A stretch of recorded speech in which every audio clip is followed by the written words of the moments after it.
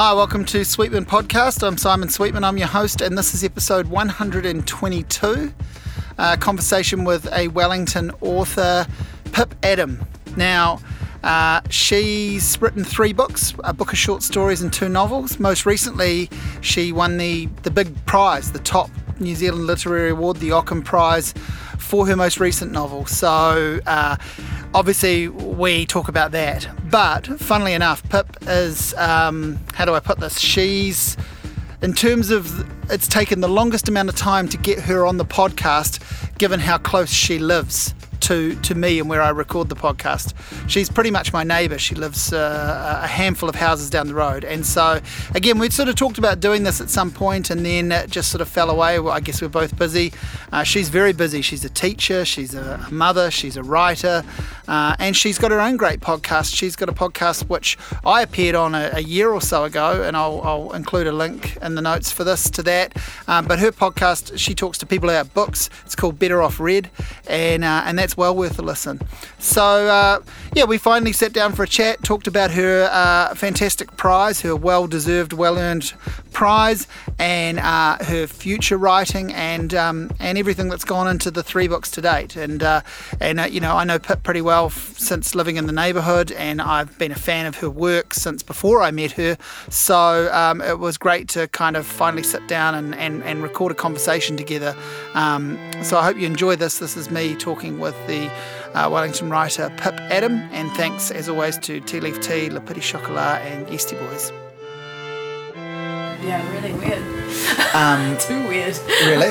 Oh, not really. I mean, it's great. Awesome. Yeah. It's been awesome, but it's just that. It was real weird in Auckland because there was this tiny little microcosm of people who knew who I was because of the Writers' Festival, and it was real weird because there was only one photo of me out which had long hair, and I was just like, fine. And then there was another photo with me with short hair, and it's like, damn it. When did you find out? Like, do you find out when do you only find out when it gets announced? Yeah. So it's knife edge stuff. You're sitting there going, or whatever. You've fooled yourself into whatever version of look, all the best for whoever wins. Yeah, and then you have to find a way through it.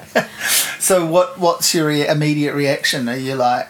Because it's the Oscars for people who write books in New Zealand. There's no, it is. It is. I don't know. Like, I'd sort of, I was really convinced I wouldn't win. Like, I know everybody says that, but I just thought Daniel's book was so great, and Annalise's book was so great. And I just thought the other books were way better. And and so I just convinced myself I wouldn't win. And then, and it was such a nice night. That was the weird thing, is I was really enjoying kind of the poetry reading and celebrate. I totally forgot that we had to read. Like, I was just like, yay, this is awesome. And then they said, oh, time to read. And that, I feel nervous reading anyway, so that was just terrible. And then, and like, I don't think I actually heard my name, actually. And I was just clapping because I thought, oh, someone's won, yay. And then Fergus was standing up and sort of saying, come on. And I was like, oh no, I don't think so. And he was like, no, and he was pointing up, and there was a photo. And then I came on stage, and then I just suddenly thought, oh, that photo doesn't look like me. They're going to have to like escort me off stage as some wandering woman or something, like, some poor woman who's accidentally come on stage. So it was so strange. Like, it was really strange and not very believable either. Like, it took a long time to sink in, kind of. Yeah. It was weird. It was a long time, days. Well, even now sometimes, even now I sort of think, oh, that was so great how someone won that prize, and then I'm like, oh, that's right. It was me. Yeah. It's weird. Weird. You're, I mean, you've written a book that, rather than win the big award in New Zealand literature, another very possible option for this book would be for a publisher to say, I can't deal with that. I'm not, it's an amazing book, but that's one of the things I found most amazing about it was I started reading it a while ago, and then I held off because I wanted to read it really close to talking to you, because we've been talking about doing this for a while. And then I wanted to leave it for a bit after it won the award, because I was like, oh no, too much. I want to read it. I want to try and forget about that. And although it's hard to, and then read it. And so I finally finished reading it, and I just went, wow, one of the most amazing things about this winning that award is that it could so easily have been the sort of book a publisher would just go, no thanks, that's outside our... And I think that's probably a big part of why a load of people have just been like, this is particularly awesome that it won. Yeah. Do you know what I mean around all that? I think I do. Like, I'm always grateful to, like, Fergus and everyone at VUP. And yeah, like, I think one of the things, I feel like the thing that was really purely happy making, like one of the moments in this book's life that was really uncomplicatedly happy, was that I sent it to Fergus one Friday morning. It was about 10 a.m. I really expected that would be the book that he said, oh yeah, no, please no, like no, or can we just keep the first half, or can we just keep the second half, or, you know, is there something different you could write? And I thought this was it. And then it was about 11:30 or 12 o'clock that night, I got a text from him, or it might have been an email, just sort of saying, it's incredible, I love it. And I was just, that was really uncomplicated joy with that. And I just, because I really respect his reading, and I was so sure that it wasn't going to be publishable. Like, I just thought, I'd got so close to it as well that I often feel like the only person I'm kind of entertaining is me, you know. So yeah, I am really grateful for that. And they've always taken a risk on me though, right from the first book. Yeah, I was going to say your well, when you said you thought this was going to be the book that he, you know, that could have been the response to the second book. Yeah. And certainly after the second book, it could be like, oh, can you just do some conventional narrative for a bit? It's so true. And even the first book, like I remember, like I took the short stories to Fergus, and we talked a lot. Like, he's an incredible reader, and we talked a lot about how the stories don't resolve, and we talked a lot about how no one really gets their comeuppance, and just stuff like that. And you know, like for ages we were back and forward on it. Like, he was like, maybe you could just publish them as chapbooks, you know, maybe each story could be a chapbook, maybe we could do like a mini taster of them, you know, and like, so even on that first book it was a real risk. Like, it didn't seem straightforward, and then, you know, like some of the reviews kind of reflected that that worry. So right from the start. And then the second one, of course, you know, like the novel, I don't know, I just feel so grateful that because I do feel like that was a chance. And he often jokes with me, because he'll say to me things like, oh, it's a difficult book, and I'll go, oh, really? You know, like, and he'll like, you fucking love it, you know, like, and I'm like, oh yeah, I do, all right, I do, but I am really grateful. Like, I mean, it's a gift. Well, we've probably talked a tiny bit about this already off tape at some point, but there's many places I want to go, but I know you obviously, it seems silly to mention to a writer that you're aware they read heaps. I know you read heaps, but I feel like a lot of your writing is more influenced by film than by other literature.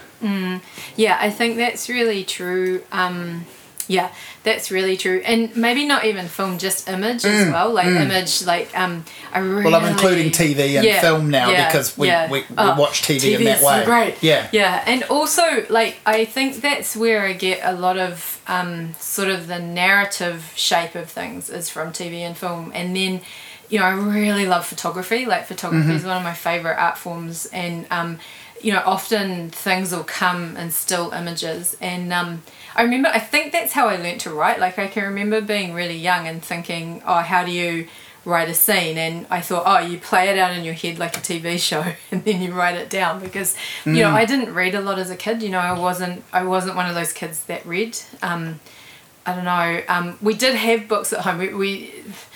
there were books at home, but I just loved television. Like, I loved television so much. Like, if I could have, I would have watched television 24 hours a day. I just freaking loved it. And now I can. Yeah. And so I think film and TV is just huge. Yeah.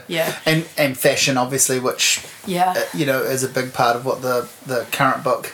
Yeah, I'm obsessed with fashion as well. Like, just because I really and I mean, I know I don't dress like it. It's really scary saying I'm obsessed with fashion, because I know I don't dress like that. But I just I'm really interested in design. I'm really interested in that point where something goes from being sculpture to chair, or something goes from being textile design to skirt. And I'm really interested in that idea of putting art to use in that way. So fashion, just I just love it. I'm trying to work out how and where and when we sort of first met or became aware, because I feel like we did the now pretty normal thing of probably meeting online first, and I'm not really sure how that happened, but I do remember having a series of conversations with you about movies like The Bling Ring and Spring Breakers and stuff like that, and possibly Carl was involved in some of that stuff. And I'm not sure if I'd met you before then. And then at some point we worked out we lived in the same street. Yeah. And just a few houses apart, which makes you the podcast guest that's taken the longest to come on here, given your proximity to where I record them. And in fact, I was a guest on your podcast, and that was a long time ago now, over a year ago. It was summer. It was, I think, the previous one. Yeah. And Wellington summers always seem like they take a long time to arrive. So, and we talked a bit about Leonard Cohen and stuff, which was fun. And I had been listening to your podcast, which I like a lot.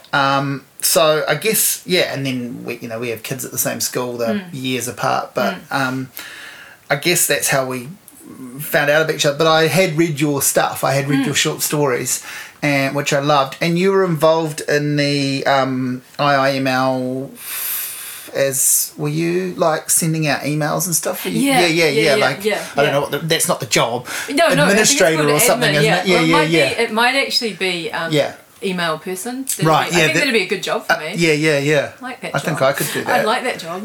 So I don't know if maybe that's where that and the first book is where I became aware of you. But anyway, so I've known your work since then, and but I want to go. I mean, you mentioned a little bit about childhood.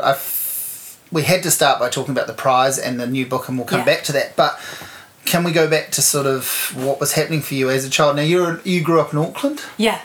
I grew up in Glen Innes. Yeah. Well, it was kind of border like Glen Innes, Kohimarama, so it was real eastern suburbs Auckland, which is like not really the cool part. But yeah, that's where I grew up. I grew up there. We moved there when I was 3 years old. My grandmother, my mum and my dad, and my little brother and me. Actually, was he around? I'm pretty sure he was around. We're 3 years different. So yeah, I grew up there, went to St. Thomas's Primary School, which was very cool. And yeah, so I grew up around there, and then went to high school there as well. We went to Selwyn College, which was just, it was an amazing place to go. It was really ridiculous how many famous people were there when I was there. And and then that went on to be famous, or were famous at the time. Like Danielle Cormack was there, right? And, like people that were actually on TV and movies and stuff. And there were a few very famous artists' kids there, and it was a really it was a real what's the word? It was sort of like a real promoter of dissatisfaction, I think. Right. I was sort of living this very sort of suburban life, and there were some moments that were incredible. Like my dad worked for TVNZ and he used to play soccer with Ray Wolf and stuff like that. But I was kind of obsessed with this Ponsonby life, that there was an inner city life. So it was there. Then I left school, became a hairdresser, and then I left Auckland, so that was kind of, sorry, I've gone past childhood. No, you mentioned that books were around, but you didn't class yourself as like a giant voracious reader. No, I couldn't see the magic in it when we had TV. Like I really loved, I loved Charlie's Angels, and I loved the Rockford Files, and Wonderful World of Disney, which used to be on Sunday nights. I loved Ollie Olsen used to be on after school, and I just freaking loved television. I loved it so much, and I just loved it. It used to drive me crazy when teachers at school would talk about you'd have those classic, I'm sure they're still around in some level, but those old school teachers that love talking about the idiot box and the I was really lucky because I think because Dad worked in television, it was sort of seen as a viable thing, and you were. I think I was just really lucky, and you were researching the family trade. Yeah, that's right. Yeah. But I think I was just really lucky, and I loved films. Like later on, my dad did a little bit of work for Warner Brothers, and we used to get to go and see previews of movies and stuff, and I remember seeing Purple Rain, and I just loved the movies so much, and I loved TV so much. It was great. So when does the idea of writing or thinking about what goes into TV, and when does that, obviously your dad is involved, but when does it cement in any way for you? I'm not sure. My parents gave me a typewriter for Christmas. Oh, I mean Santa. Whoops. Yeah. I got a typewriter for Christmas one year. I think I might have been about 8 or 9, and I think in those days there were jobs in typing pools and stuff like that, and my mum thought it was a really good idea to learn to touch type, which I think has been fantastic. We did typing at Selwyn College as well, and I just think it's one of the best things I've ever learned. And I got this typewriter, and I remember typing up, because there's nothing I could copy things, but I started writing, and I remember writing a script. I don't even know how I knew. I knew from plays in the school journal. So, I wrote up this dialogue script, and I thought, oh, that's interesting. But then I just left it alone, and then when I was in about third form, I don't know what year that is, first year of high school, I met these guys that were very into beat poetry and William Burroughs, and they sort of had this air about them. They were you remember mods? They were just so freaking cool. They had the whale tail jackets and the scooters, and I just thought they were awesome. But they were also into poetry, and I just thought, oh, I'm going to be a poet, and I think I dressed like a poet for a few years, but never wrote anything. I liked the idea of being a poet, but and then it probably wasn't until I left school really early, and didn't read and didn't write for years. I left when I was about 15 or 16, and then at 21 I went back to university, because you can go back to university without any school C. Don't know if you can still do that anymore, and that was when I first started thinking, oh, this is what poetry, I could actually write poetry, and that's when I started writing it. So that's sort of that's what happened. What and why did you go to university after pulling out of school? I've got no idea why I went back. I went to a lecture. I've got a really good friend called Caitlin Smith, and she was going to university. The singer. Yeah, the singer. The fantastic singer. The fantastic, amazing singer. Yeah. And I think Caitlin had a bridging year. I think she went slightly later than other people because she might have been overseas, but she had a history lecture. It was ancient history, and I went to that one time because I was at a loose end, I had a day off work, and I just thought, fuck, university is amazing. Someone talks to you and tells you stuff, and it's incredible. So I think that's why I went back. I think I just thought, I've always been in love with learning, and there was something about it that was just absolutely magnifying. Plus I think maybe it looked like an appealing lifestyle as well. I don't know. But it was, and the great thing was, because I was qualified by then, I had my trade cert, I could have this amazing life where I went to university but was earning a really good wage hairdressing. So I had best of both worlds. I had my hairdressing friends, and we'd go to Alfie's and go to the nightclubs, and then I had the university stuff as well. So it was fantastic. Very good years. What was hairdressing like for you? Oh, I fucking loved it. I loved it so much. You memorialise isn't quite the word, but you sort of pay tribute to it in the book. Yeah. I loved hairdressing so much.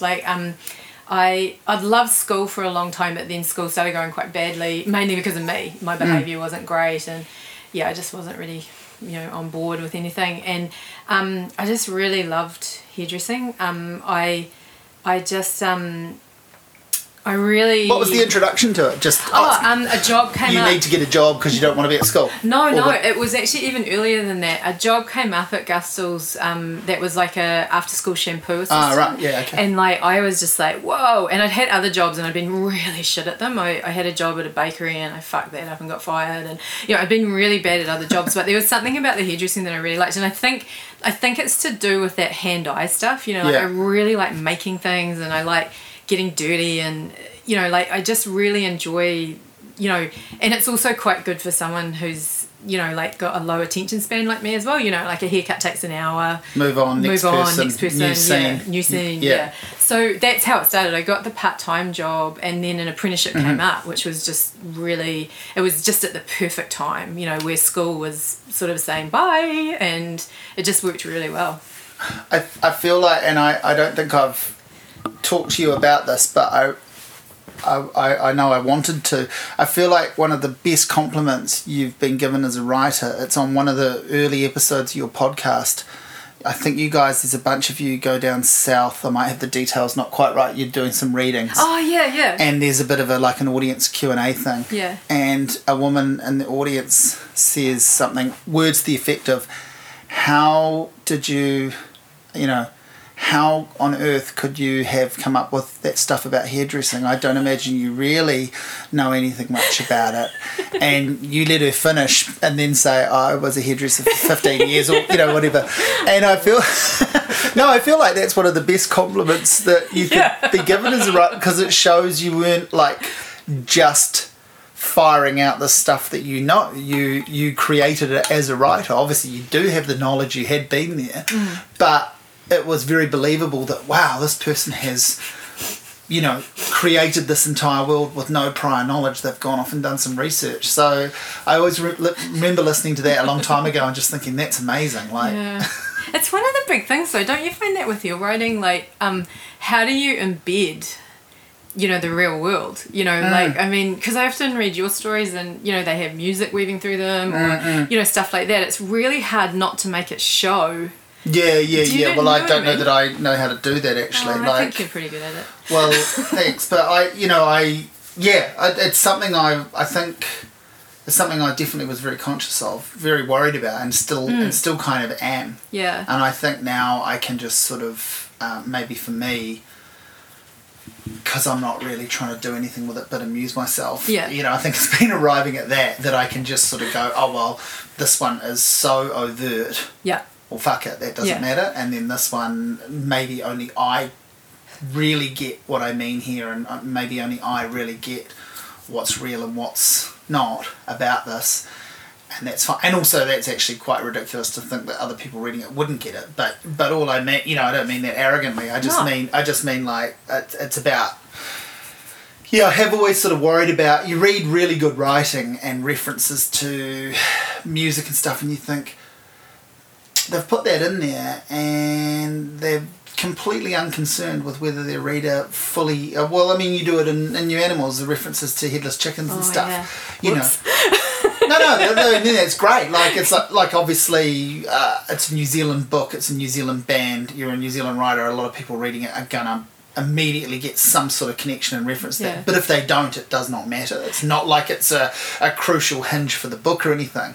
And to me, I wondered for a long time about how you do that. How do you just drop something like that in and not come back and try and explain it?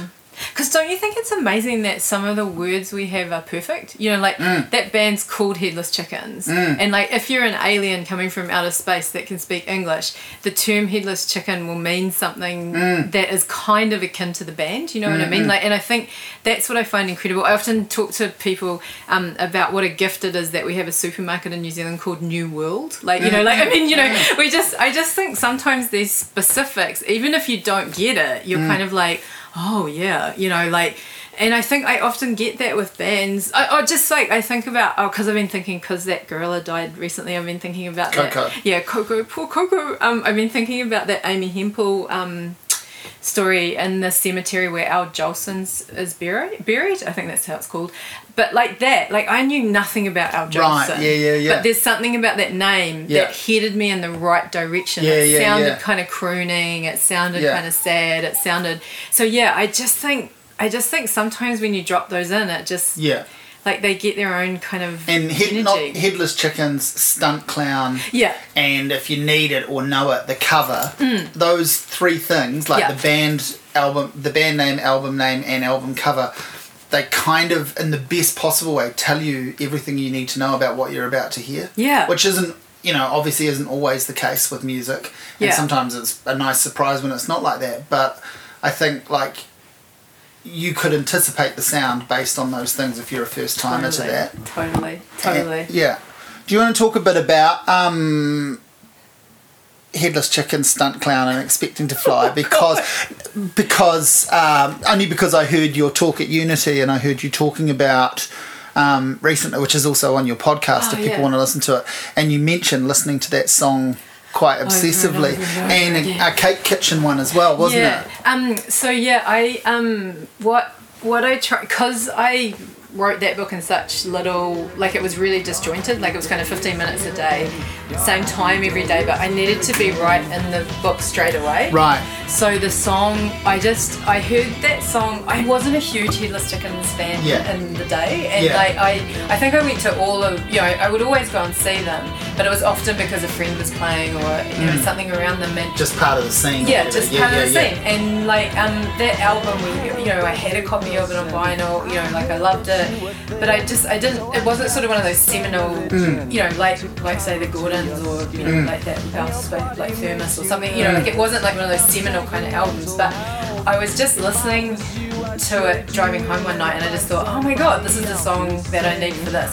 So I would sit at my desk, turn that song on and just type and then put it on replay and just do it all the time. And then as I got towards the end, like a hypnosis trigger word or something. Totally like a trigger word. It's totally like a trigger word. It's like, and also like there's a this always sounds lame, but like there's a sound that song makes inside of me separate to that song, like there's an emotional kind of resonance that happens, and like that was the resonance that I was writing towards, so the song helped me write towards that as well, like I could match the writing with the song, which was really good. But then towards the end of the book I did move on to the Cake Kitchen song. I think the Cake Kitchen were just so fucking huge for me when I was a kid, like that EP that's got David the Pimp. Is that the song? Yeah, anyway.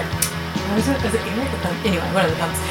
Like that album I just played constantly. I think it's called Songs from the Cake Kitchen, but I just played that just constantly. And this was a song off that album, I think it's called Time Going Backwards. And I can't remember the song now, but yeah, I moved more into that Cake Kitchen song. And that was actually, I think, after something Rachel King said on Twitter about it, which reminded me of that song, and I just suddenly thought, oh yeah, it's called Something Comes Today. Anyway, yeah, so like then I moved on to that song.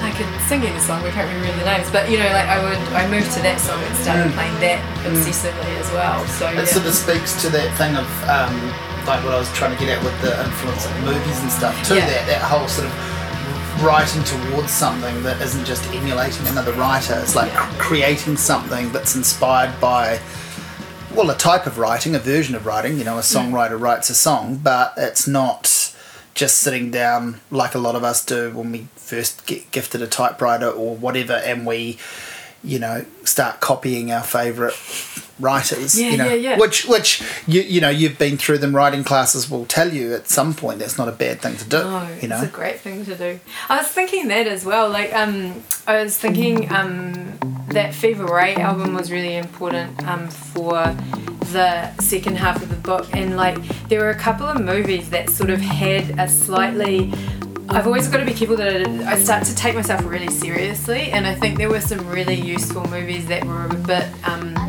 weird and strange that were really useful as well. Like? Oh no, I knew you were going to say that. My brain just goes blank whenever I think about it. I'll tell you what was huge is I went and saw David Byrne. And like we weren't going to go and we got the last 2 tickets in the Michael Fowler Centre, and they were behind the when stage. He played at the Arts Festival that was great, wasn't it? So we were behind the stage, right. The shittiest tickets, and I just remember thinking, joy is quite powerful as well, and it was just this amazing night, and I don't know if you were there. I was, yeah. And like in the street afterwards, remember how everyone was kind of well, not really, kind of. That was back in the day. I had to run home and review it. I had to go home and I had 12 minutes to write something about it or something for a deadline, but yes, vaguely I do remember a sort of real sort of euphoric kind of feeling as we were leaving even in the foyer of the venue there was I think that because they did that final encore of Burning Down the House, which actually people were not I would assume people were not expecting, because it was the music of Brian Eno and David Byrne, so that wasn't part of the set list, so that was kind of like a bonus encore that they added as the tour went on, and that was normally I wasn't, I wouldn't say I was necessarily even looking forward to hearing that song, but it was just quite amazing. It just kind of was the perfect final sentence. It was just amazing. Like, will you go and see him again? Oh fuck yeah, we've bought tickets already. Yeah. I was really umming and ahhing. Like I was just like. You've seen some of the footage of it. I mean, it looks amazing. What finally did it is I've got this friend in England called Elliot, and he sent me a direct message. There is a couple of photos on Instagram of it. He went to it, and he gave me like at 5 o'clock in the morning. I got this message saying, "You have to buy David Byrne tickets right now. It's fucking amazing." And I was just like, "Oh, okay, radio." So I just went and got them that day. Yeah. There's certain. I mean, he's. I'm kind of been a fan of most of the stuff he's done, all the Talking Head stuff and most of his solo things, and I'd always wanted to see him, and I remember that show was pretty special, and the new one looks amazing. I'm kind of, if there are still tickets left, I think I'll have to try and save for one. I would like to read your review of it as well. I like you writing about him. Oh, okay. I think it would be a very good review. Well, someone should give you front row ticket. I think that's what should happen. It's at the TSB Arena.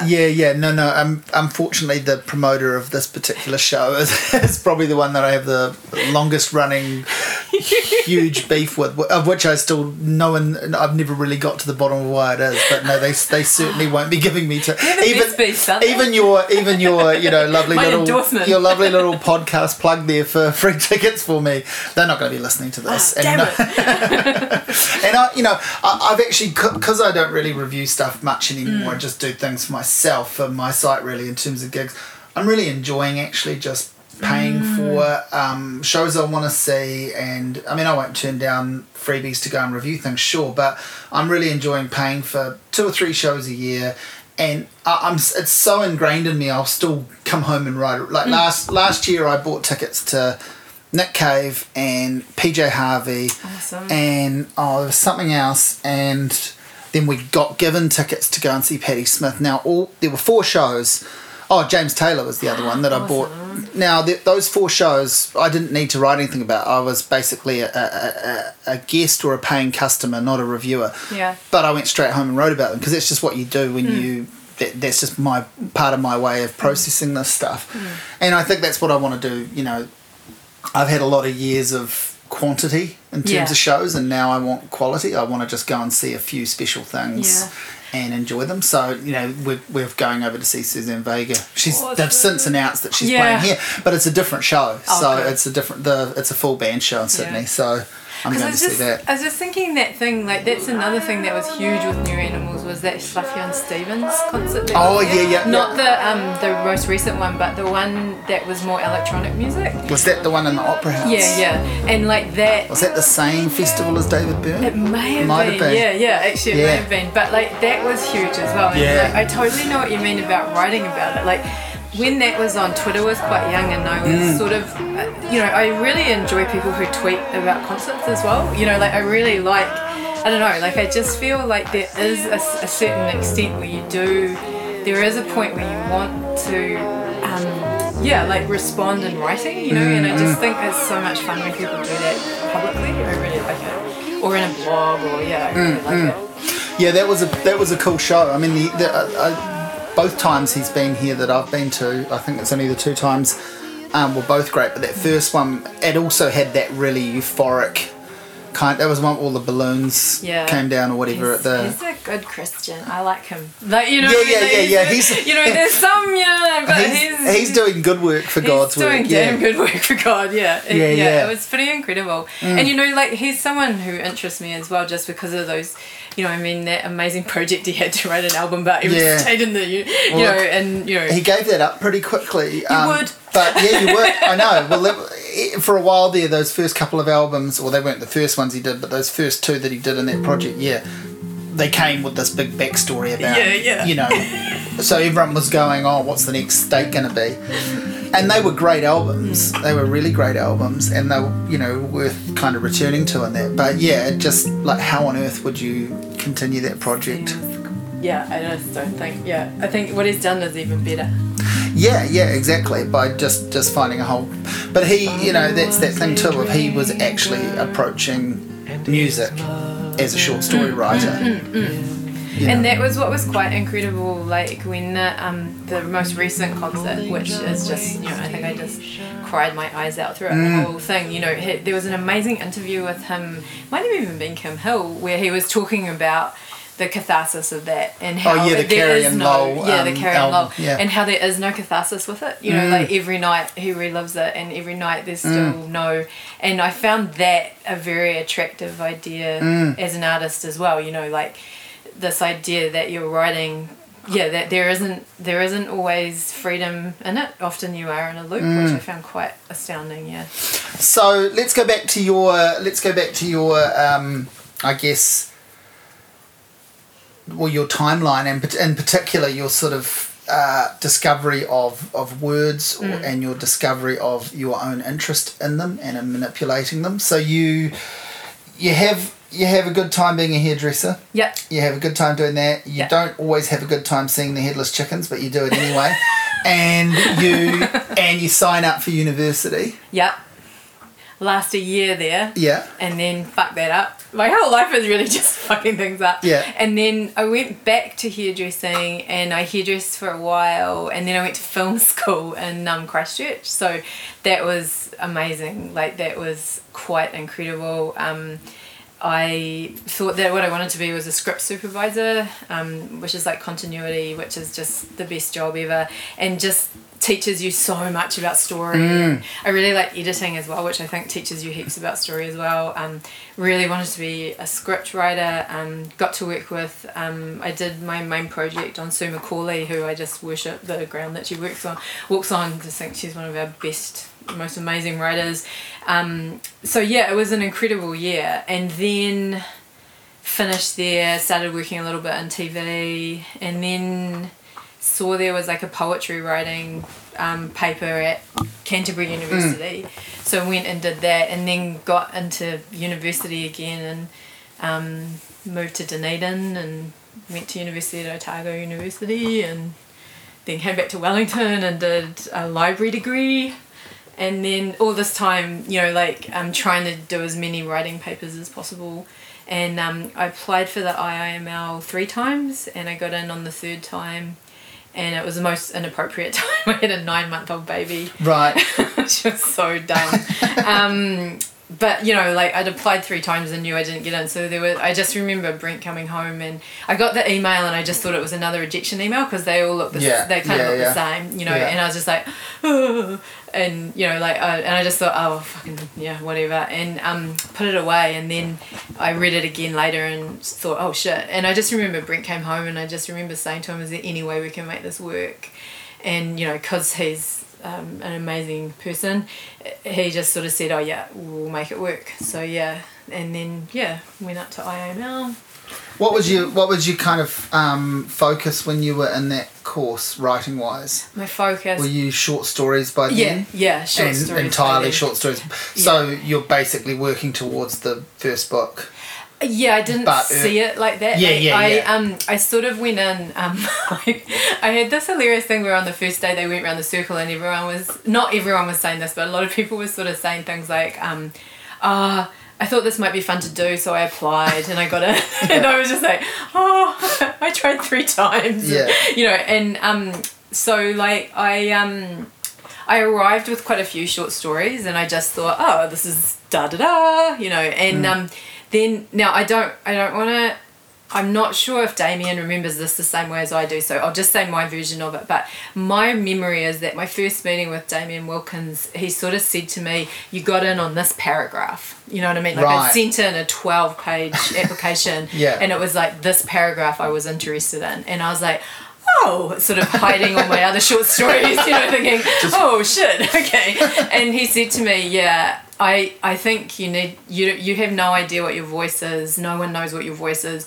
Don't start by writing short stories, start by writing scenes. So where everyone out, a lot of other people had sort of bought in novels and, you know, we're told to keep going and, you know, that I was like in sort of remedial story writing, I think. Like, and then, yeah, it was the best thing that could have happened. Like, because I had this weird thing where would have been about 2 months in, I just hit on this thing that I wanted to write about, and it just came out in this weird way that seemed right, and all of a sudden I'd found something, you know what I mean? And so I'm just so grateful that Damien didn't go, let's try and make it work, or, you know, I'm just so grateful to Damien for that, like that he was brave enough to sort of say, you're not going to get a book by the end of this, you know, and like that's what I really loved. I feel very grateful as well. When I did my PhD, it was like this as well, as that it's I think it's changed. I don't know if it has changed up there, but like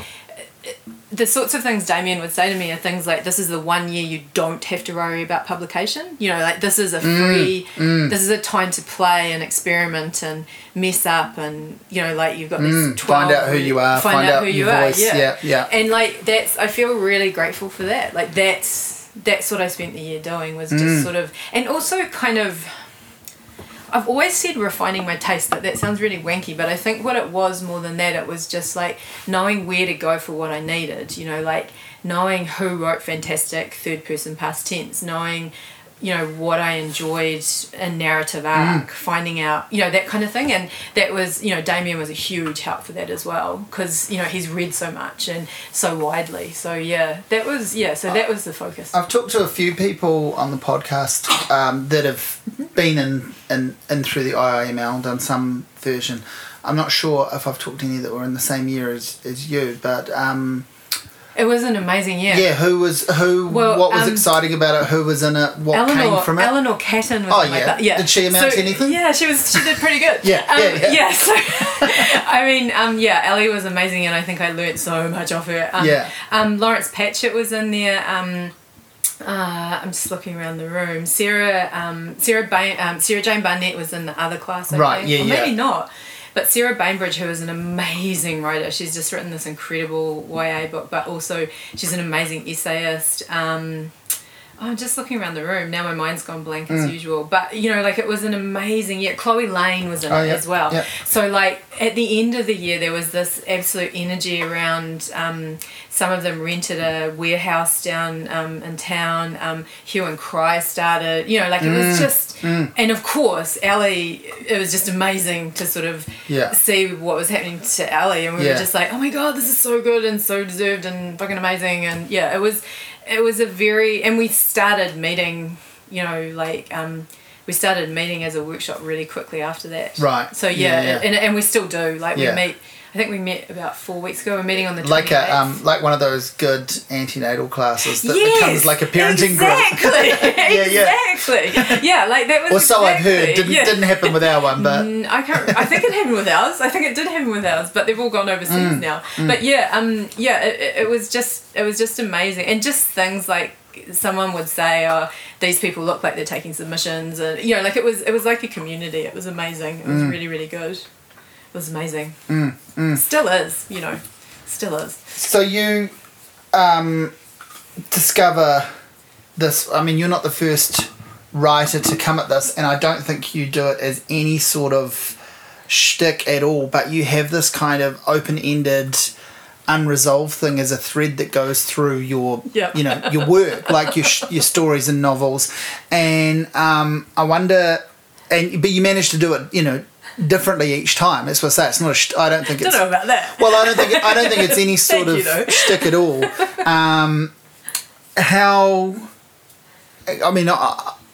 Particularly with New Animals, I remember feeling like this a little bit with the short stories too. But particularly with New Animals, like I feel like I'm reading what could almost be a script for a documentary that hasn't happened in parts.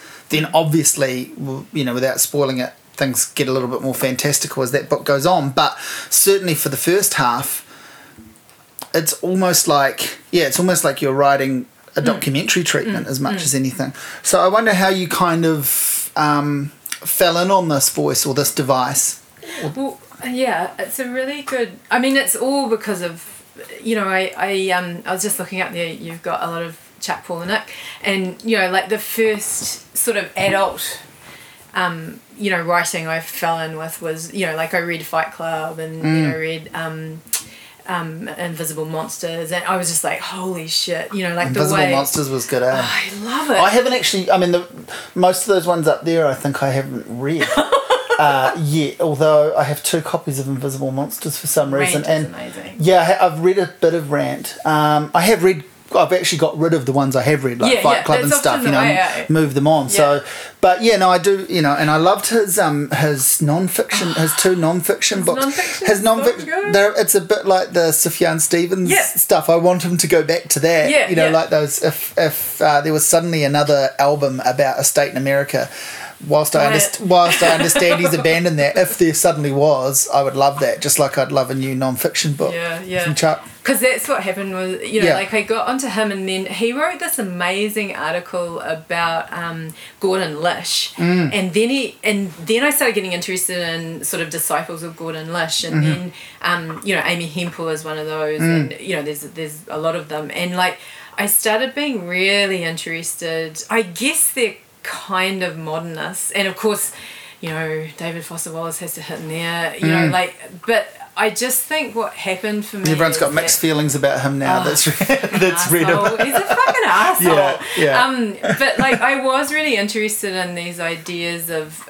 I just read so many short stories, and like, one thing I really love at the end of a short story, and I think it may be Damien that sort of refined this in me, is that I love a short story that finishes in a way that opens the story back up again. I have a lot of trouble with an ending that sort of parcels it up as a little book and, a little box and says, there you go, and puts a bow on it. Like, I really, I was just...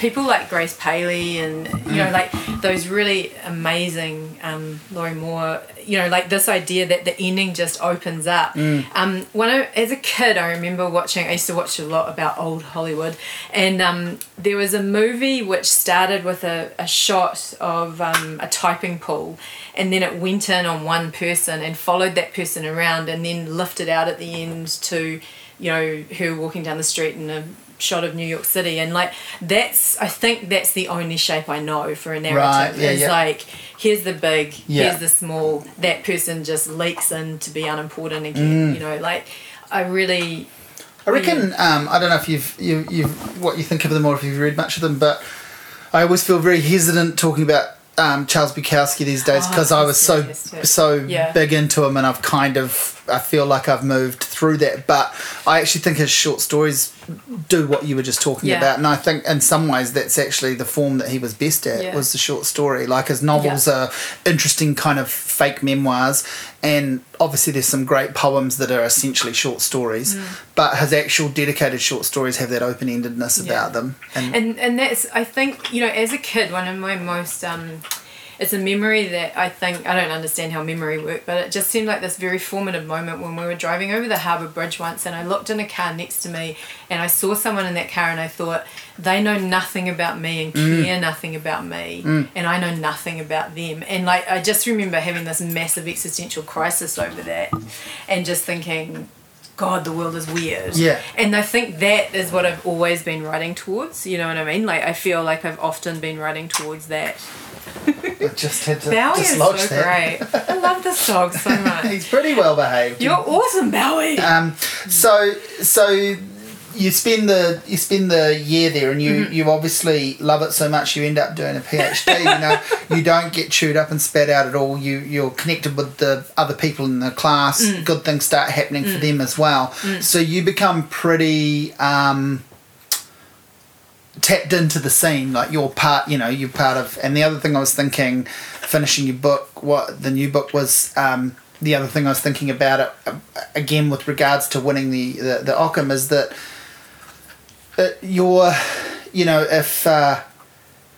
if someone heard the headline and hadn't read the book, they might do that cliche kind of, oh yeah, just another Wellington writer from the, and I'm sure you've had and heard versions of this already, just another Wellington writer from the treadmill, blah blah blah, and all that sort of shit. But you're writing in such a way that's so far beyond what people's understanding is of people that come out of that, unless they've actually read it. Yeah, I don't know. I find it's real interesting. I just think that I know I'm gonna end up sounding like a convert or I don't know what you call it, apostle for it. Yeah, but I disciple. just think disciple. Yeah, but what happens there is so different to what I think people think happens. Totally. I know a little bit. I don't really. I haven't been there, but I know enough people that have. But like, what tends to happen is that the whole kaupapa of the place is to help you write the book that you can write. So of course it becomes so different, and you only have to look at the staff that are up there. Like Emily is like a million miles from Damien Wilkin, who's a million miles from Chris Price, who's a million miles from Ken. And like. I just think... And then Bill, when he was there, different Bill, again. I mean, and I don't know, maybe I have been brainwashed, but I just think that I found the year, at times frightening and at times frustrating, and sometimes I feel frustrated now about it and, stuff like that. But I just think, I've just been so... It's continued to introduce me to exciting new writers as well. And, I'm really interested in like communities plural in Wellington, because I think there are people that have been there but are very much in different scenes. I think I fucking love Wellington for that. There does seem to be, and often they're sort of around amazing things like, like literary journals or around publishing companies. People are publishing their own shit, and like I just think it's so good, and like there's even something like down at Meow, they still have a monthly poetry evening. There's an open mic. It's an exciting place to go. Spoken word's really big here. Like there's things like Regenerate magazine, but there's also Sweet Mammalian, and and then you've got Branavan,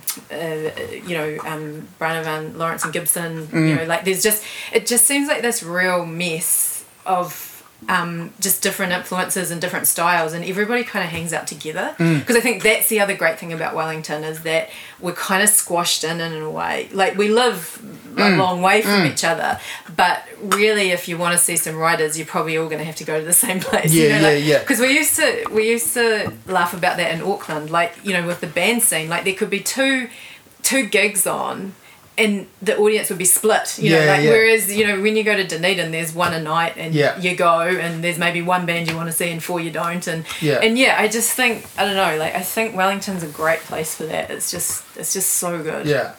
Did it have, I guess the IIML has had a big impact on you too, in terms of you have become not just a writer, but a writing educator. And is that where the seeds for that, can you talk a bit about what you do in that regard, and I guess how that came about? Because it strikes me it's about you being a fan of writing and people who do it, but also wanting to give something back to it because of what you've taken from it. Yeah, I think that's really true. Like I'm talking about the podcast as well as your actual writing, teaching stuff. Yeah. So if you want to talk about those things. Well, like education was really big for me right when I was hairdressing, I did a bit of a stint as sort of a product educator, and then I was an educator at a hairdressing college and stuff like that. Like, it's always been something I've sort of leaned towards. I don't know why, and I'm not sure I'm that good at it. And then, so what happened was I trained as a librarian, and I had 2 exceptionally good jobs out of library school. I worked for ACC, and then I worked for the TVNZ archive, which was just the best job I think I've ever had. And like, so, and then when Tallulah was, when I very quickly needed to start making money, after Tallulah was, of an age, the good kind of part-time-ish work was actually in teaching creative writing at Massey University. That's where I started. I started at Massey University, and then I guess it's an interesting thing because I often, like, teaching makes me extremely anxious and nervous. Like, I'm not comfortable in a classroom, and I think that can be a bit off-putting for some people that are in my classroom. But I've sort of painted myself into a corner where that's what I do now. What I mean? Like, and I think, I was out at Ramataka prison this morning, and that's another sort of thing that I do, and I really love it out there. And I don't know. I just, the thing that I'm most grateful is that I remember Damien explaining how a workshop works to me once, and he said what it is that there's no teacher in a workshop. What it is that everyone's having the same problems. We're all writing, we're all having the same problems. It's just that we're not all having the same problems on the same day. And what your job is very much, that's why I feel weird about that word teacher. He's like, it's more a facilitation job. It's making sure that Jim gets a chance to say, I had trouble with the characters in this, and then Mike gets to say, my imaginary workshop is full of that white guy from your writing workshop. But so, and I think that's something I'm good at. I can listen, and I can ask, and I can observe, and I think those are the skills that are way more important than perhaps any knowledge of writing. And I think that's why the podcast, the podcast came about because I really enjoyed, I got to chair a session at Writers Festival, and I loved it, and I just thought, man, there's so many of my friends that couldn't be here today for this because they're working or they've got kids, and I just thought, wow, with a podcast you can do it and then people can listen to it anytime. And it seemed to sort of democratize that festival experience. And were you a fan of podcasts, or did you become one through doing one? Oh no, I was a really big fan of podcasts. Yeah, I thought you were, because I'm sure we'd talked about, which we've shared a few different ones over the years and stuff. And I was going to say, I thought your entry into it's probably similar to mine in that, and just in that regard, that you've been researching, you've been listening to a few, or you already were, and then you fall into the case of like wanting to do it as well. You've managed to, with yours, I mean, people know what they're going to get. If they're not interested in hearing writers talking about books, they might as well not listen to your podcast, right? Unless they happen to know and like you, even if they're not interested in writing. Those are the only reasons. Those are the only reasons to listen to. So that's handy because people know. But within that, you manage to do an awful lot. Like, you will talk to an author about a brand new book that they've just released. You will talk to an author about some old classic book that you either both know and love, or one of you knows and one of you is just getting introduced to. But you'll also record like literary events, like you say, like panel discussions. You'll feature things that have happened, and you're sort of archiving them for anyone that, I think it's the most recent, or one of the most recent episodes is your conversation you had with Kirsten about your book at Unity Books a couple of weeks ago, which I popped in for and really enjoyed. But I ran away at the end because I had to disappear. But also, I my cue was when she said, should we talk about the ending? And I was like, no, I'm finished. And so I dashed out, and then I was stoked to see that it was going to be on your podcast, because I was like, I'll listen back to the whole thing. Now that I've actually, read the book. I don't imagine you touched on too much that would have really ruined it for me, but it's nice for me to be able to have that to revisit down the track. So you have all these different angles on essentially one theme, one topic, books and reading and writing. Yeah. But you've managed to, and you've done 50 plus episodes. Yeah, because it all started with, I had this theory that every book's about books. Like, it was so dumb. I finished Bolaño. I just saw you have that over there as well, 2666. Oh, and Katie's read that, not me. I haven't. One day I will. It is so good. It's just, it's one of my, I just fucking love that book. But I got it's pretty challenging, right? Like, a lot of people. There's a lot of hideous violence in it. Yeah. And it's very scary. But there's a criminal in there that I kept thinking, this is a writer, it's a writer, and I started thinking maybe all books are about books and about writing, and that's when I got that idea, and also just through listening to other podcasts, it seemed to work. This is totally pragmatic and awful, but like, it seemed to work if people had two ways into the podcast. Either the person I was talking to was interesting, or they knew the book. So like, that was sort of where we got to. I think it wasn't very successfully done. Like, we were about 20 down, and Brent said to me, have you ever thought that maybe you should give a little précis of the book that you're talking about? I was like, oh fuck, that's such a good idea, I'm such an idiot, what an idiot, and but I just really, I don't know, I get so much out of podcasts. There's a podcast at the moment that I listen to, which David Nyman puts together. It's called Between the Covers, and I'm using that as a masterclass at the moment. Like, I sit, the first time I listen through when I'm walking the dog or doing stuff like that, and the second time I sit down with a pen and paper and listen, because I just think you can just learn so much, and we've got so many talented writers in Wellington, and there's only so much airway on Radio New Zealand or TV and stuff like that, so I really enjoy it a lot. I think if I could do anything full time, I think it would be that. I wish it was that. But same. No, I know the feeling. Did you ever listen? Do you know Johnny Potts? Did you listen to his Year of Reading Massively? Because that's where the Bolaño came from. So he did that. He did a year of reading, and it was a bit like you going into the IIML with a 9-month-old baby. I think his baby was just about to be born, or had just been born when he started this thing of reading a 700 plus page book every month for a year. So Katie did the Bolaño for his podcast. I must listen. I didn't realise. Yeah, I don't know who else did it, but it was 2 people each time, and I did the Norman Mailer Executioner's song. Oh my god, so I think that's fantastic. Somewhere up there, and right up the top.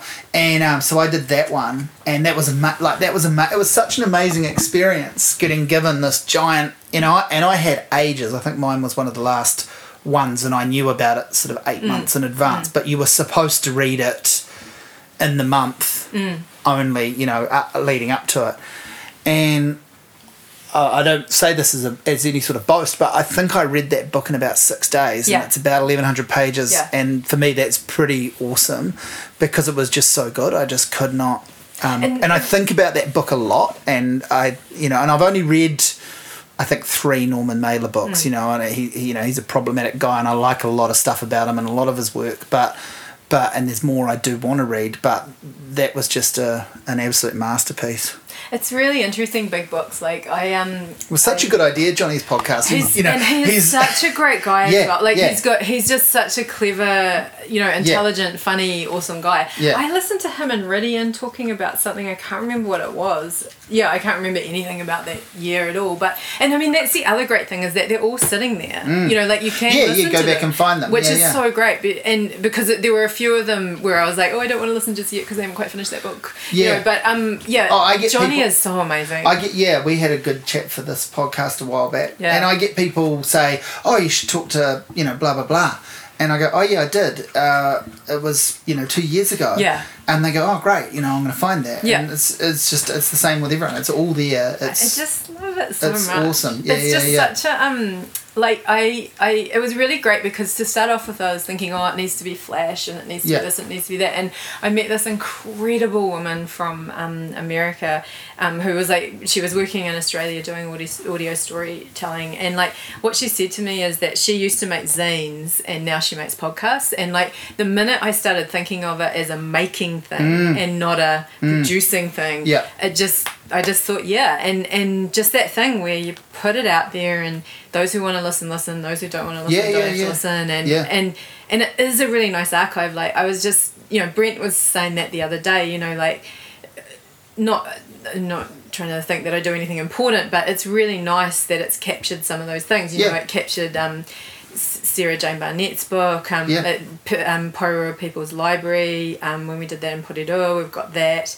There's a Rebel Press burnt down in the States, and we had a fundraiser for it here. It captured that. So I think I don't know. No, totally. Why not? Who was that? I have these mind blanks too, like you were talking about before. Who's that poet? Bill. Not Bill Nelson. Yeah, Bill Nelson. Yeah. Put me onto his book, which I loved. Yeah. Such a great book. Yeah. He's about to go away. We're gonna miss him. Yeah. Oh, no. I mean, I was just sort of. I only just realised last weekend that I've been doing this podcast for 3 years, and I didn't really quite know that until it came up. And I, every now and then I'm not trying to pat myself on the back, but every now and then I think, it's so great that I've captured these, conversations with people. Yeah. It's good for them, it's good for me, and it's hopefully good for whoever's listening. And it is. I think also the other thing I was really interested in is just those different avenues to literacy. I think sometimes that thing you're saying about that idea of the idiot box. People are getting narrative fix. From video games and movies and TV and, and I think that podcasts are nice because they sort of mean, I can't often, I'm not the best, I have a little bit of trouble reading, and, it's hard for me to sit down with, a massive New Yorker article, but, it's really easy for me to sit down and listen to someone intelligent talking about something, that works for me, and I think, I think I'm really grateful for that as well, yeah. So you publish a book of short stories. Yeah. And I read it, I don't know how much after it came out, but a wee bit, like a year or two. And how was it well received? Do you remember? Yeah, I remember, because I'm an egotist and a narcissist. I remember, exactly. The shorthand term for that is writer. Yeah, oh good. Yeah. Phew. It came out and it got... it got some really bad reviews. Really. Well, I wondered this only because of your conversation with Kirsten. Sort of touched on the fact that you're not a stranger to. No, not a stranger to polarizing critics and to bad reviews. And it was really, I think, what was quite hard about it is that I think a few first books are like this, but it was quite autobiographically kind of. There a lot of it was based on autobiography and and a few people were sort of saying things like, the characters in this book are horrible, they're all drug addicts and they're this and they're that, and I was kind of like, oh, they're kind of also me. So it was this weird situation where, I was surprised by that. I didn't expect it to... I think it made a lot of people angry. I had a woman come up to me at a reading. There's a story, the first story in there is about giving birth to a child, and she said to me, you made childbirth sound awful. Childbirth's a beautiful thing and you shouldn't be saying shit like that. And I was like, oh, okay. And my friend was with me and she said to her, was childbirth beautiful for you? And she said, no, that's beside the point. But, and people were very angry and would approach me with that anger as well, kind of in the street and things. So it was really interesting. It was really strange. And also in the back of my mind was just this horror. My grandmother always used to say this thing that if you can't say something nice, don't say anything at all. And I was just thinking, fuck, I've made the world worse. I put this horrible thing into the world. With this clickbait, this clickbait title. Yeah. Everything we hope for.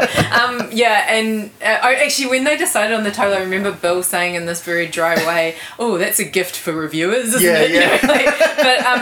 Yeah. So, and then, of course, it won Best First Book, and that got everyone angry again. Yeah. And, so it was an interesting thing, there were supporters of the book. I mean, there were definitely supporters of the book. Yeah. But it wasn't, I think in my head I thought, I'll publish a book and everything will be great. That's not really how life works, I don't think.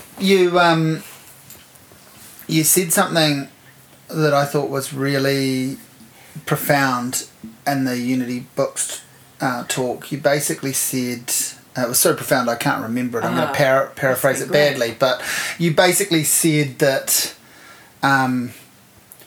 essentially you're allowed to be a little bit indulgent writing these books because you are really doing them for yourself. You're not making loads of money off them. You're not being paid full time to do them. So, and when I say you're talking like for any writer that should be a thing. Am I right? That's sort of roughly what you were saying. I think what I meant was that it's a real gift. You know what I mean? Like, I do have friends that write for money, need to write with an audience in mind. And, my brother is a musician and, like some of his work means that he's thinking about an audience, and stuff like that. And I think that the thing is that it's an absolute freedom that no one's waiting for the next, what I mean? And I do think, and the thing is as well that I've read a lot of books on how to write, like before I went to the IIML, I was, you would read anything about it, and they often used to talk about thinking about your audience, and I just could not imagine who I was talking to except me, and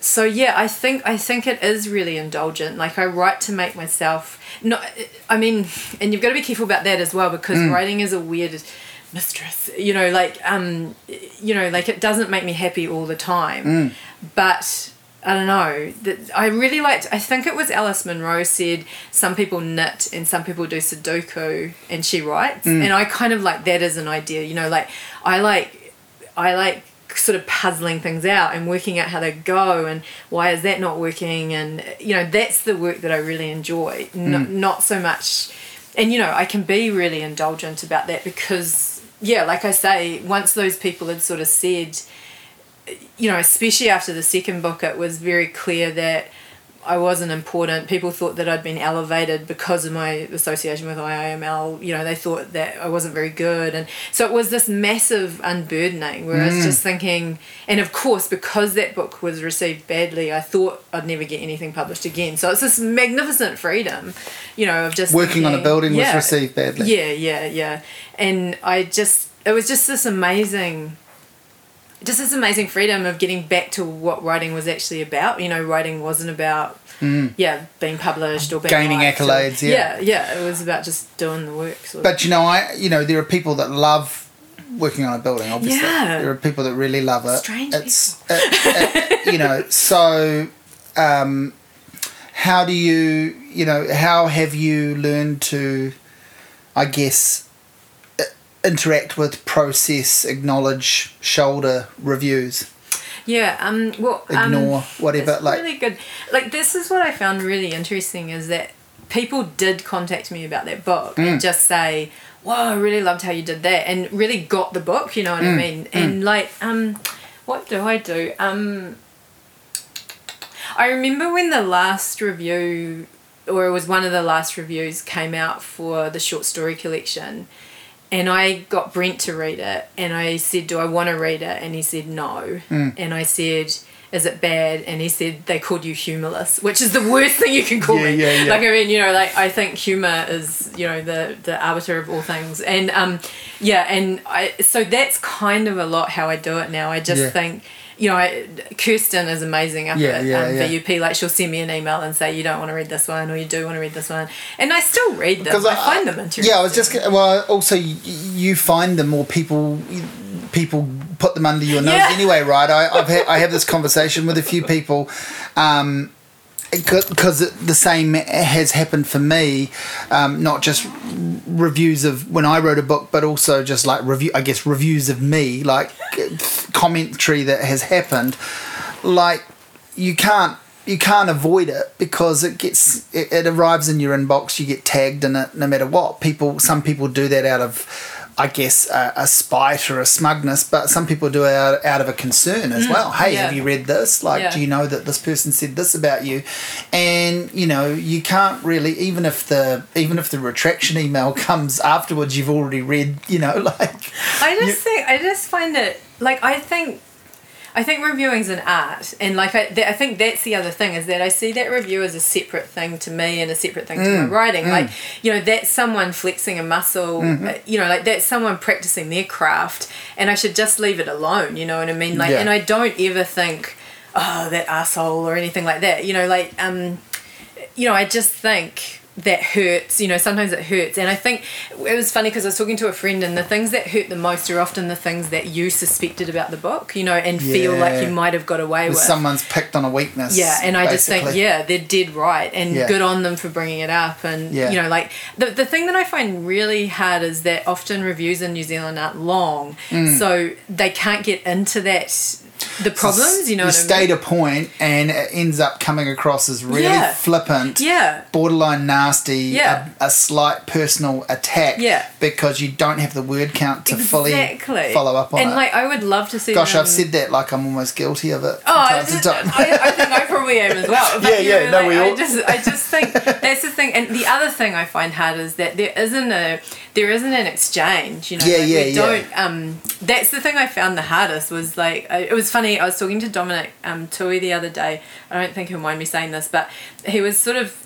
talking about that thing in hip hop, like if someone said something about you say something back, and whereas in literature it's almost seen as a weakness, no, don't. And that was the weird thing I found, is that it often felt like someone was kind of smacking you on the back of the head and then running away, and you didn't get to say, but actually, like, and I just think I think that I'd love to see some sort of discourse in New Zealand between critics and the people that, I think it could be really great.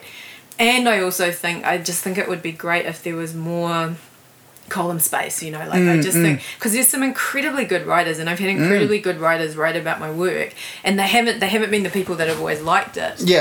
And I just think it's such an amazing craft. Like, I think criticism is such an amazing craft, and I would just, there's one particularly bad review of my book which is just so well written, it just cracks me up. Didn't like the book. It just cracks me up every time I read it. Like, I actually sometimes read it just to, it's got lines in it like, who really wants to read about menopausal women? And I'm like, okay, maybe no one, that's great. And it's just such a great review. And it's just so acidic and cutting, and I just love it. And I don't know, I like it. When you said the comment about they called you humorless, like, that made me think of when Katie released her book, like, quite a while ago now.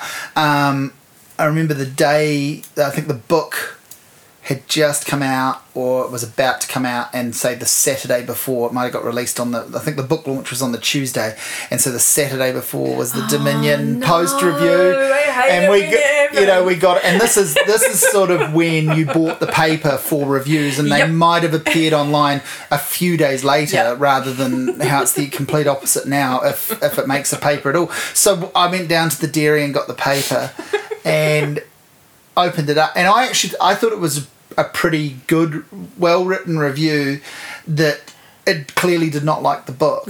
But the headline was, "'Tis the season to be miserable," and they'd put her author photo in, slap bang in the middle of the review, and and it's so funny after something like that happens. That just stuck with her for to this day, really. She just like went, that was just too much. The first review was that, and it would have been better if my photo wasn't there, or if it would have been better if if it wasn't that headline. I don't really care what the person thought of the book.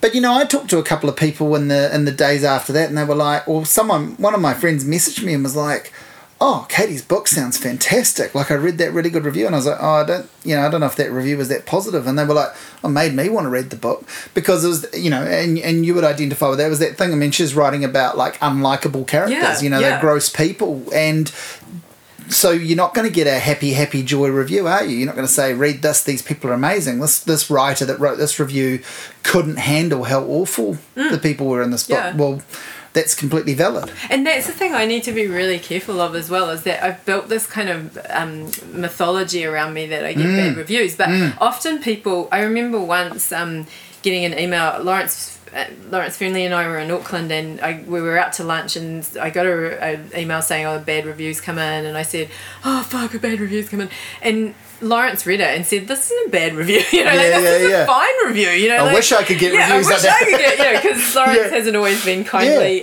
read either. Yeah. But and I think that's the thing, is I've got to be really careful, because I do start to think, when in reality, I just think it just doesn't matter as much as I think it matters. I don't think I do think it matters. I just think it's kind of been of interest, at the moment. But I had one that had this headline that said, only disconnect, that thing, only connect, and that came out the day before the launch, and I had to stand up the next day and say, "This is my book," and someone had just said, "Well, this is shit." So it was kind of this weird thing, and I guess Katie probably felt this, this weird thing that sometimes you'll get really smashed and then have to stand up in front of people and say, "Oh, this is my book." It's and it just feels like, this horrible thing, and it's such a strange thing, isn't it? I honestly don't think about it as much as I'm talking about. Yeah. Well, so tell me about teaching creative writing in the prison. It's great. It's so great. I love it. So... How did that come about, though?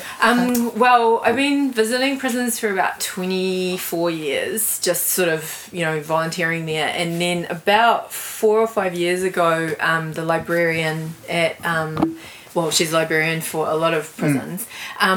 She said that there were a few people that were writing and did could I come in and start a creative writing class. So I went in by myself. Then I met up with William Brandt and we started going in together. And then Gigi Fenster was working out at Remataka, and we sort of just, there was just all this sort of happening at the same time. So then we formed Right Where You Are, which is a trust, not-for-profit, and so we've just carried on doing that, which has been really great. I love it. Very good. And the other thing I love that you wrote in the new book, I think it's in the acknowledgements, is you talk about you basically thank the people you've worked for and worked with, and talk about how important it is to have a job.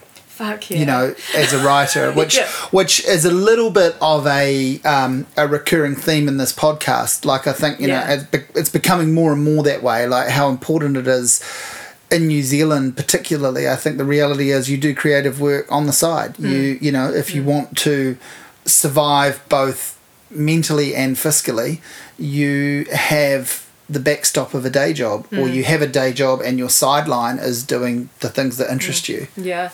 I remember, I mean, of course, now I just sound like a hypocrite because I won the prize and got a lot of money, and then I've just got some Creative New Zealand funding and got a lot of money as well, which I'm incredibly grateful for. It's that weird thing where sometimes things come together. Like, I've been applying for money to write a book for years, and well, I was going to say, this is one of the bad, I mean, it's great there's transparency around announcements of funding, but one of the bad things is people read it and they just go blah, blah, blah, blah, and they don't ever think what you just said, that 20 years of work, let alone applications, can go into this shit, and that you break it down to an hourly rate, and a book advance or any funding is fucking absurd, really. And that doesn't mean you're not grateful to get it, but that's why you don't do that. You don't sort of do a costing and go, oh well, cool, I actually made $2.20 an hour on that book, because that's all it would be, if that. Oh, $2.20. That's something to aim for. That's right. Yeah. That's the hope.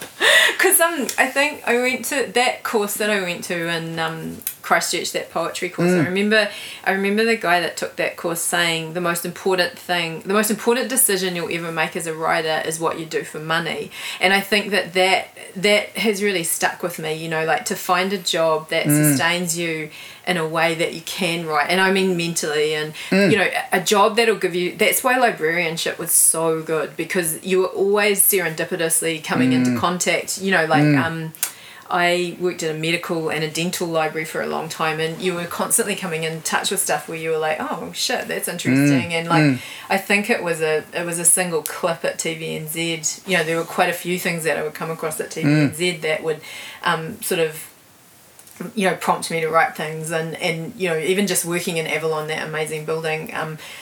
So I think that is the thing, isn't it? And I think that's what's tricky about Well, it isn't actually, because I think that's why I'm lucky to work as far as, like work with other writers, because I am constantly questioning myself, and like you are often looking at other people through the lens of what you're having difficulty with, at the moment, I'm having a lot of difficulty with character. So, of course, I'm reading everything thinking, oh, how did you do that? And why did you what's not working there and what is working there? And I think that is really useful. But you do miss that serendipitous stuff where you're sort of coming into contact with, knowledge that you might, or experience that you might not normally. So I've had to find different ways of doing that, and, like, funny things like just started like a Feldenkrais course, and like trying to get into things that don't seem connected.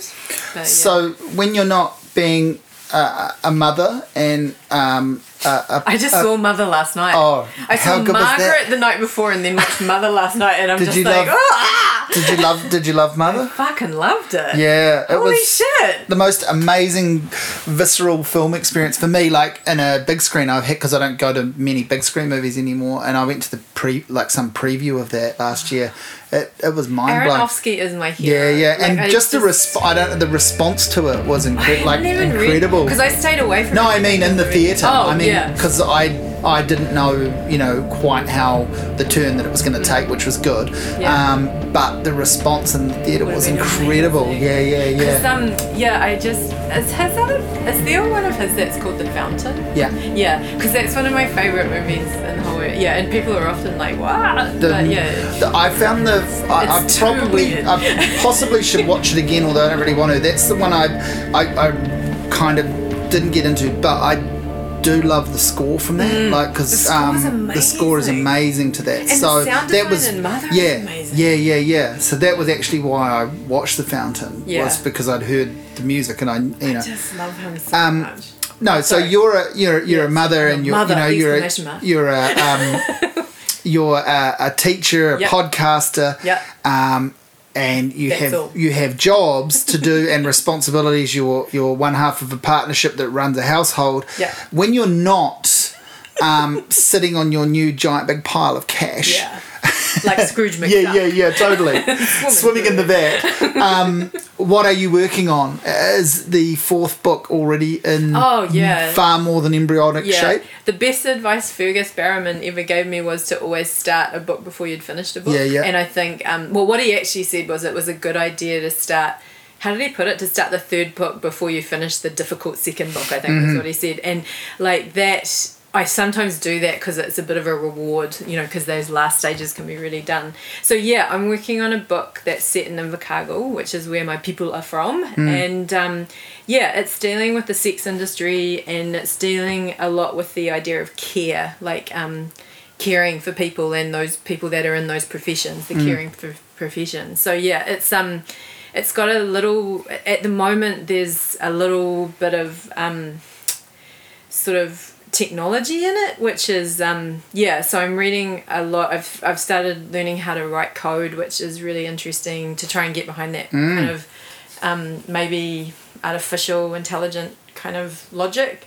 And so it's I'm really enjoying it. I mean, it's that interesting thing, like I now have money to work on that, but of course there are a few loose ends with jobs and stuff, so I'm still just writing it very short snatches of time, trying to get at least 500 words done a day. And what I'm writing, I think, is just me telling myself what the book's about at the moment. Like it's not a draft or anything like that. It's just, I just love, that's the other thing I love about writing, is that it surprises me. Like you make up these imaginary people and you set them in motion and they don't behave the way you think they're going to. And I fucking love that. Like that, it's just so magic. Like it's just so magic. Well, New Animals is a novel, but it almost feels like, in terms of the way you've placed it on the page with no chapters, no page breaks. A bit of, I was thinking, and I don't know how obvious this is, but it just feels like a giant big story, which at the end of the day is all a novel is, really, right? Yeah. Like it's just, and it's like a giant big short story. I maintain that I don't know how to write a novel, and I'm really interested with this one to learn. Like, if you think about it, the first novel was a whole bunch of fragments, short stories. New Animals largely is it takes place in one day because I don't know how to do leaps in time. And so, I was reading something the other day and I was like, oh, my goodness, because that's how they did that.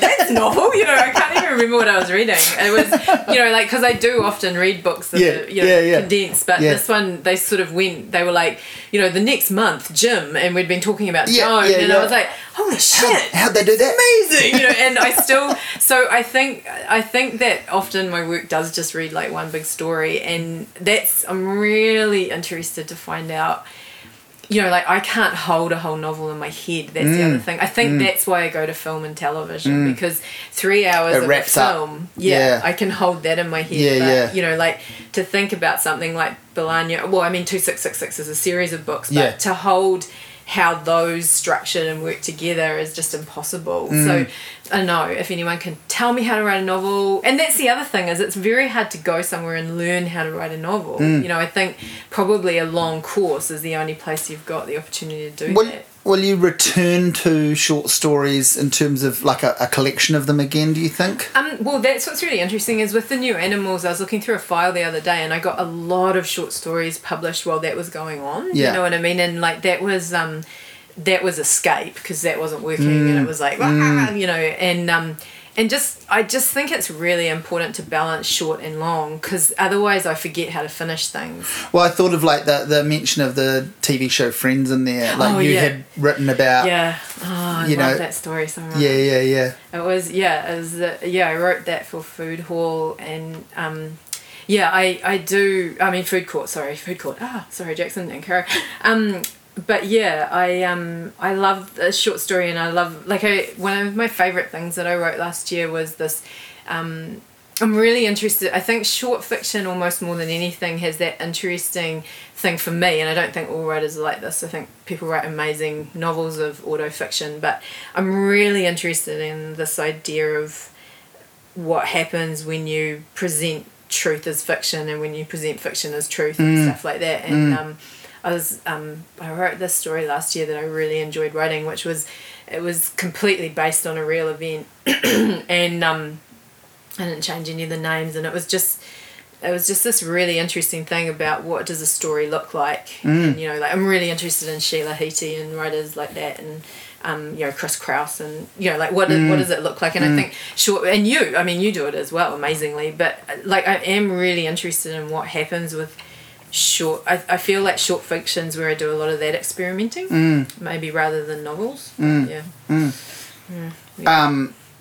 going to go and pick?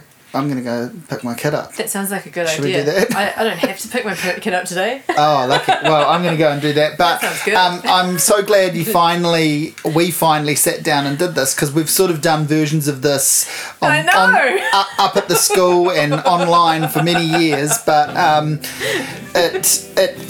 I do want to stress that it didn't take you winning an award. To come on the podcast, but obviously that's a nice talking point to have started and finished with. So I love your work, and I love talking to you and having you in the neighbourhood. So thanks for being on the podcast. I was thinking when you were talking about how we first knew each other, I first knew of you when you wrote the review of Damien's first album.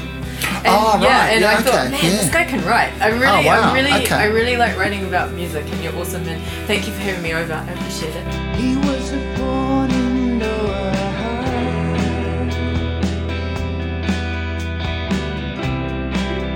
stretched naked.